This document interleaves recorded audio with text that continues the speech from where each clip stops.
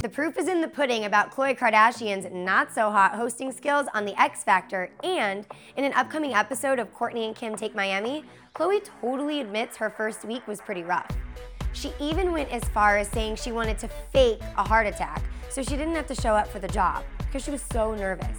She said nerves have never been a problem for her, but for some reason this time they were.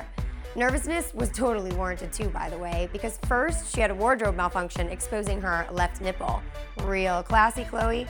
And then she was having a hard time on the live feed while producers were chatting it up in her earpiece. Hello? That's what happens during a live show. Despite her worries, Mrs. Odom actually made it through the first season of X Factor, and despite the fact that we were tortured with it too. But now that she realizes what live hosting actually entails, we're just hoping she'll stick to reality television. For more entertainment news, check back here on The Buzz on Monday or follow She Knows on Facebook and on Twitter.